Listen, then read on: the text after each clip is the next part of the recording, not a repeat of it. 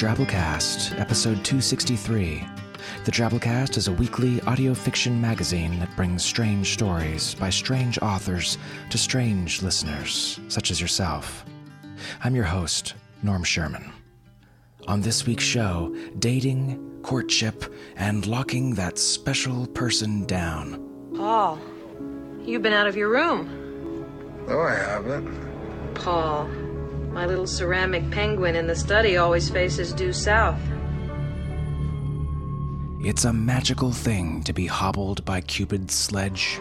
Kenny. God's sake. It's for the best. Kenny, please! Almost done. Just one more. Ever since the mitosis of Adam in the Garden of Eden, No. You have got to be kidding. men and women have always found some basis for desiring one another's company.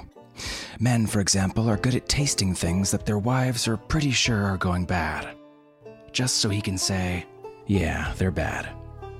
Women are good at being cold, regardless of the season, and also buying things at Target, and then taking things back to Target. Women fall in love by what they hear, and men fall in love by what they see. That's why women wear makeup, and most men lie. Soulmate. Sounds like something Satan would put in his coffee. It rubs the lotion on its skin or else it gets the hose again. Okay. Girls love lotion. But relationships come in all shapes and sizes, don't they, folks? Straight couples, gay couples, whatever. Just stop showing me pictures of your cats. Oh, look at them, laying in a different arrangement on top of something else. I'd rather lick the jelly-flavored phone receiver in that phone booth behind Walgreens. Show me more.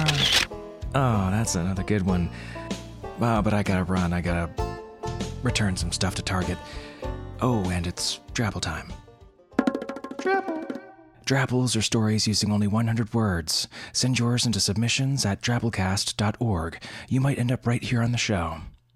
This week's 100-word story comes to us from forum member and up-and-coming microfiction superstar Phineas QP, and it's called My Wife, the Star.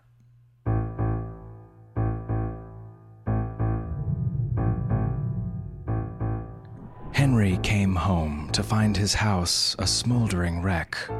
Panicked, he called for his wife and found her standing in the charred remains of the living room. Shirley, what? An unearthly voice thundered from her somehow luminous body, making Henry quake. Silence. Your mate is dead. This physical form now houses the living energies of Sirius, a star light years from your own.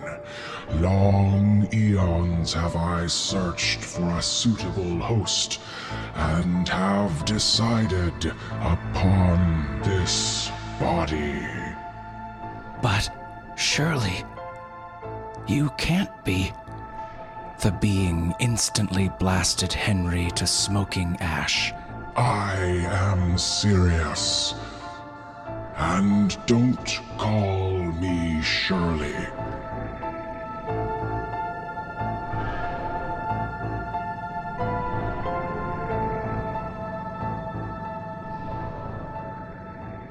Whop, whop, indeed.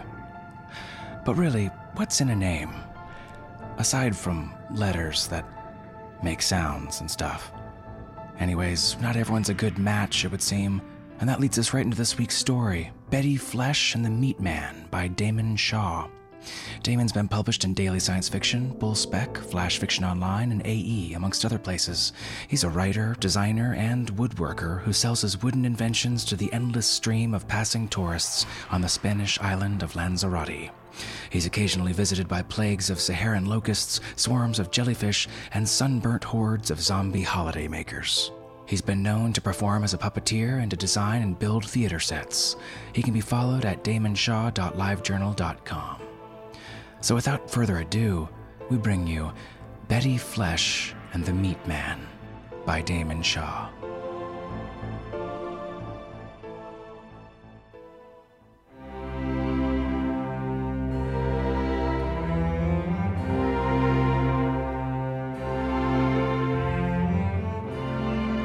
Your suitor's here.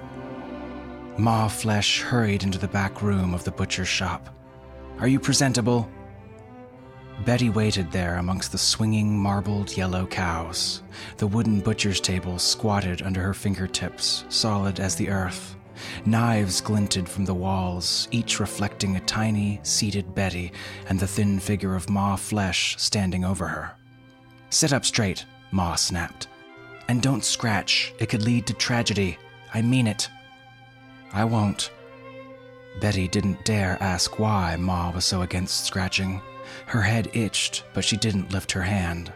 Ma had cut off her hair to stop her being so floaty. She hoped the suitor liked short hair. If he was blind, he'd like it, she thought. She could lay her head in his lap, and he could tell her moods by the bumps on her skull. He could stroke behind her ears, let his fingers drift up her crown, slide down her neck. It isn't Saturday, Ma rapped on Betty's head with the back of her shining metal hook. No going floaty today, girl. No, Ma. Ma only allowed Betty to be floaty on Saturdays. Then Betty wrote poetry, rescued injured animals, and saw tragic sorrow in the silhouettes of trees. The rest of the week, she prepared meat. Briskets, chops, neck, rib, and tongue, bloody flecks under her fingernails, the iron smell of blood. Betty knew this was her future, but something inside slipped away to wind-swept headlands and moonlit waves whenever it could, and she went floaty. She did not know why. Maybe meat was not in her blood.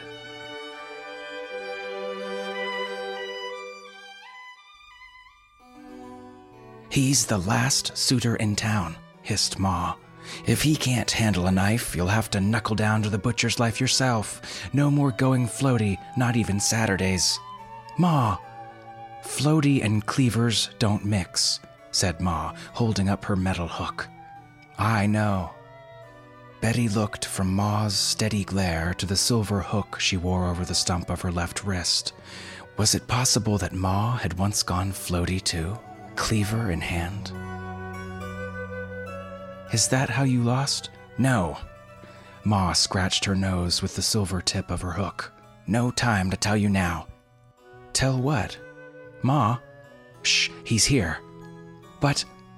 Ma raised one eyebrow. Betty? Betty looked down at her lap. After a second, the cold metal hook brushed her forehead like a kiss. I'll fetch him, Ma called back over her shoulder as she left the room. And don't scratch. The last suitor slipped into a chair on the other side of the table. Don't fidget or touch yourself or you'll be in trouble, warned Ma Flesh, standing behind him. I know what young men are like. Betty squirmed with embarrassment, but the suitor did not seem to mind. Never, ma'am, said Joshua Hemp. His dark eyes did not leave Betty's face. I'm almost too terrified to breathe. Said Ma. Ask him questions, girl. What are the 4 major cuts and the 7 minor sections of a healthy bullock? She asked. I don't know, he answered, but I can learn. Ma snorted. What is the weight of a pig's heart? Asked Betty. Any heart would fly in your presence, said Joshua, and hence weigh nothing at all. Betty heard Ma's indrawn breath. She flushed. How would you maximize sales in a modern butcher's establishment? Joshua smiled. I would tell everyone you worked there. Well, that's it, said Ma. He knows nothing. It's the bloody apron for you, girl. Betty sighed. Ma was right. Joshua was not an asset to the flesh establishment, but he did have such a nice smile. Ma'am, if I may explain. He placed both hands flat on the table. My family are fishermen by trade. I knew it, said Ma. Could smell it on you. Out you go. I cannot return, said Joshua, his voice lowered. I'm afraid of the sea, said Ma. So?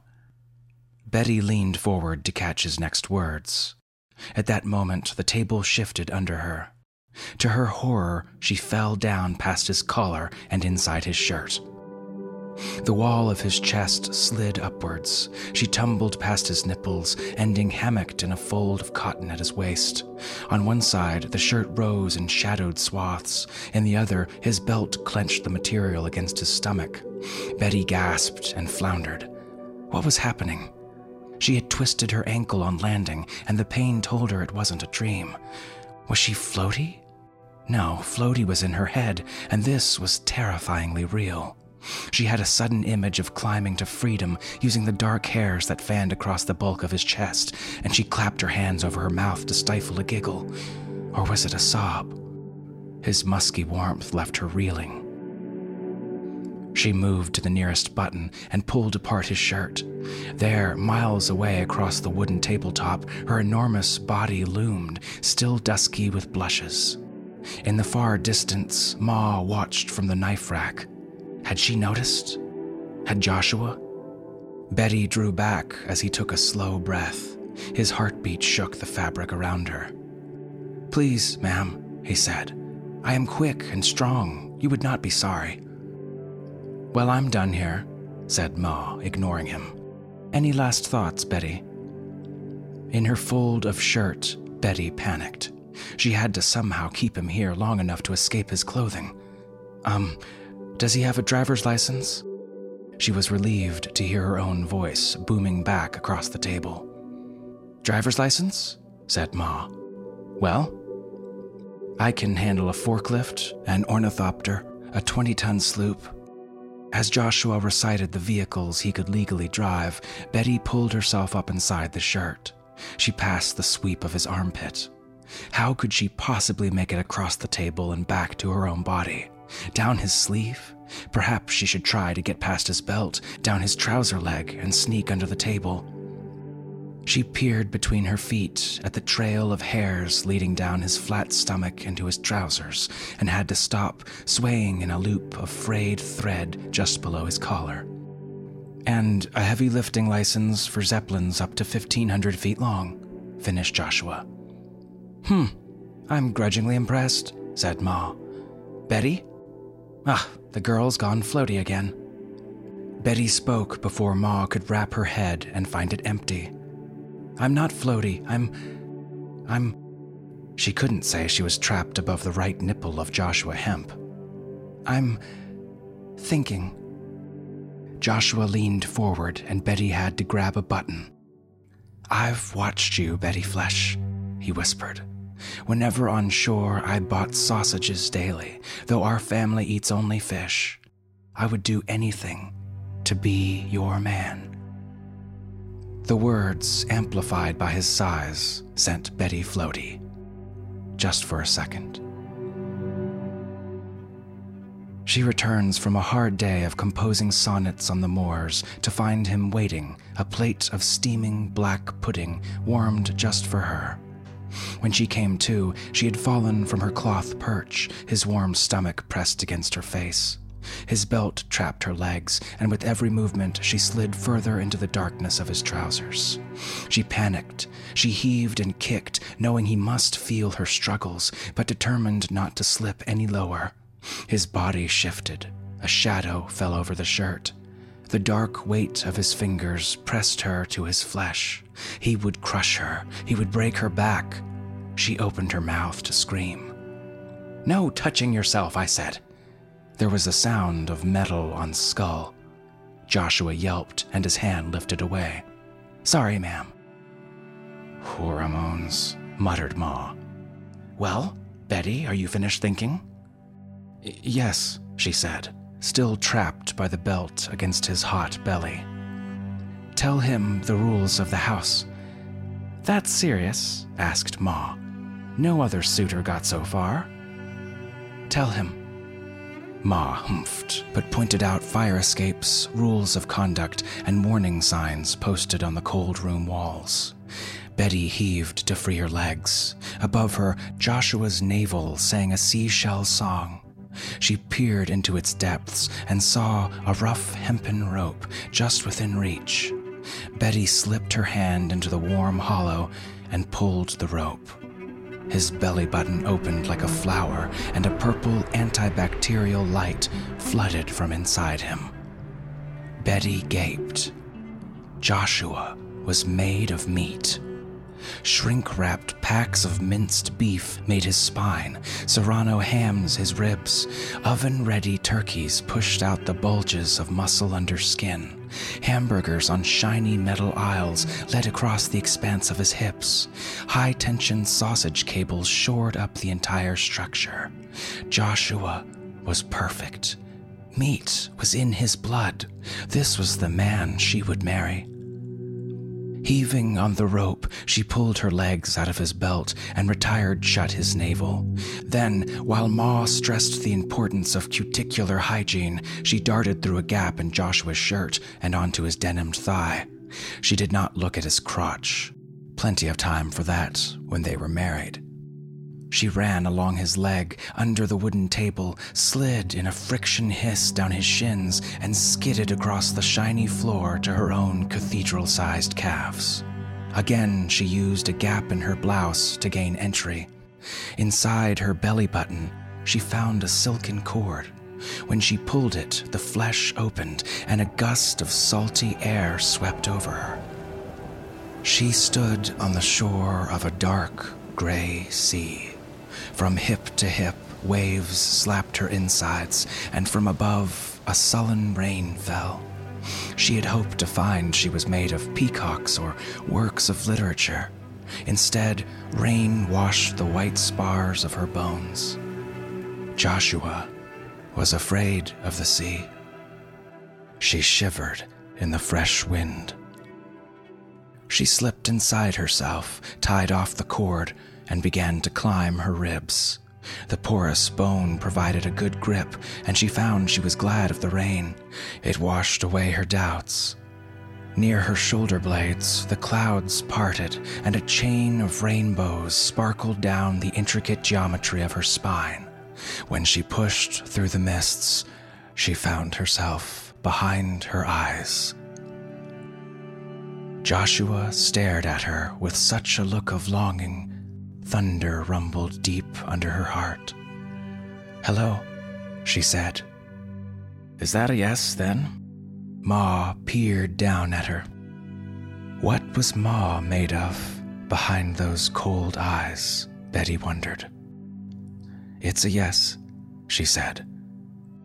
She reached to take Joshua's hand, but stopped. Something was wrong. His gaze slipped from her face to her collar. He looked vacant. Betty felt an ant-like itch, a scrabble of tiny limbs against her left breast. Unthinking, she raised her hand and scratched. "No!" shouted Ma. Fragile bones crunched under Betty's fingertips. A faint scream of air escaped Joshua's lips. His body jerked and stilled. "Well, that's torn it," said Ma. "I told you not to scratch." Betty could not look away from Joshua's pale face, his clouding eyes. He slumped to the table. A thin trickle of blood ran from one nostril. "Oh, Ma," she breathed. "Oh, no." She shook the tiny, broken body from her blouse and laid it on the table next to the larger version of itself. "What happened?" Ma sighed. "Shrinking," she said. She wouldn't catch Betty's eye. "Dangerous. Happened to you?" Betty nodded. "You too?" Ma coughed. She rubbed her nose with the back of her hook and shrugged, but didn't answer. Betty looked from the gleaming metal hook that jutted from Ma's sleeve to the bodies of Joshua, then back to Ma's face. "Why? Why didn't you warn me, Ma?" Ma looked at the floor. "Thought you would never need to know," she said. "Thought it would just make you more floaty." Anger flared red behind Betty's eyes.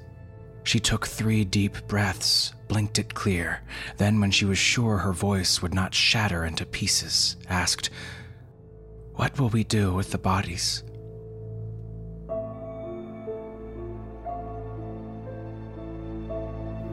They found that the 4 major cuts were wholly applicable, but they had to make adjustments to 3 of the 7 minor sections. Betty shrink-wrapped the pieces and minced anything too obviously human. Inside her, the rain fell and would not stop. When the shop display gleamed, tempting as ever, Ma opened up and let Betty rest. She sat in her bedroom. Rain streamed from her. She took a pencil and held a sheet of paper out from the drizzle. "Dear Ma," she wrote, "don't look for me. The sea is in my blood. I'm going floaty. Love, Betty." Then she went downstairs, pinned the note to the butcher's table with a cleaver, slipped out the shop door into the current of the busy high street, and floated down, down, down to the shore.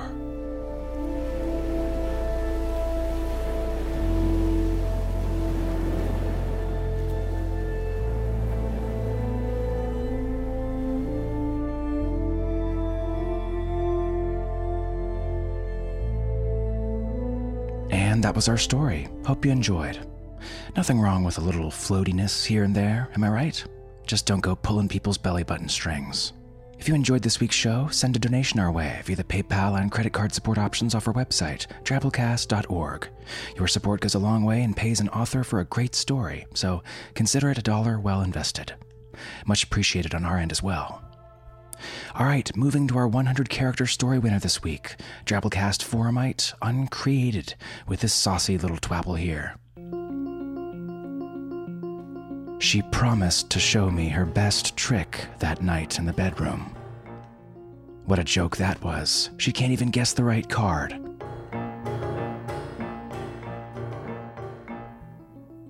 "100-character stories. Try writing one yourself. Post it in the Twabble section of our discussion forums at forums.drabblecast.org. You might be next week's winner.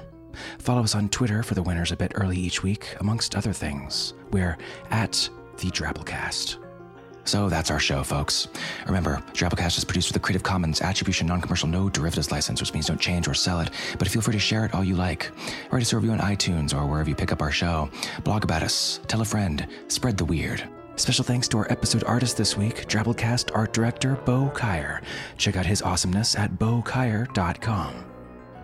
So, our program is brought to you by myself, Nikki Drayden, managing editor, our submissions editor, Nathan Lee, editor-at-large, Matthew Bay, our art director, Bo Kyer, and with additional help from Tom Baker, David Carvin, David Steffen, Jake Webb, and Jonathan McNeil. We'll see you next week, weirdos. Until then, this is Norm Sherman, reminding you, cleavers and floaty don't mix. I know.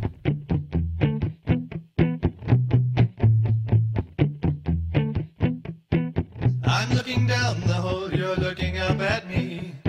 You're cold and tired, that is easy to see. Lower the rope to you, a bucket on the line. Your membrane will be soft and smooth and your heart will be mine. It rubs the lotion on its skin, or else it gets the hose again. It rubs the lotion on its skin, it gets the hose again. Yes, precious, it gets the hose.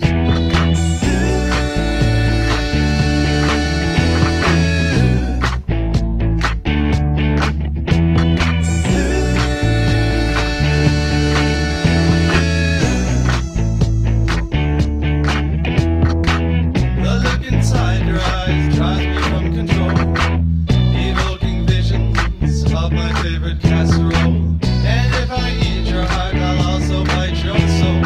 And when I'm done with that, I'll use your skull as a bowl. It rubs the lotion on its skin, or else it gets the hose again.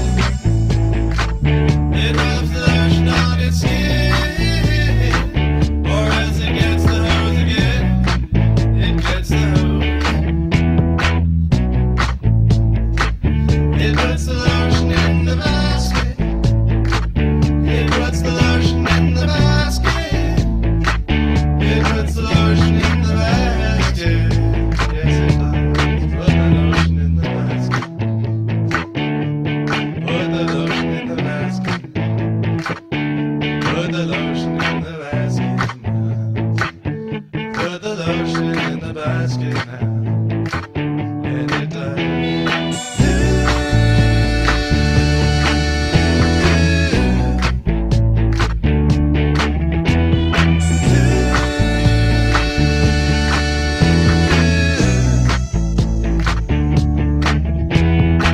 The night is very cold, I'm feeling kind of weak. I think I'll make myself a cap from your right buttock's cheek, and then I will go walking with my little dog, and then I'll bury you underneath a log.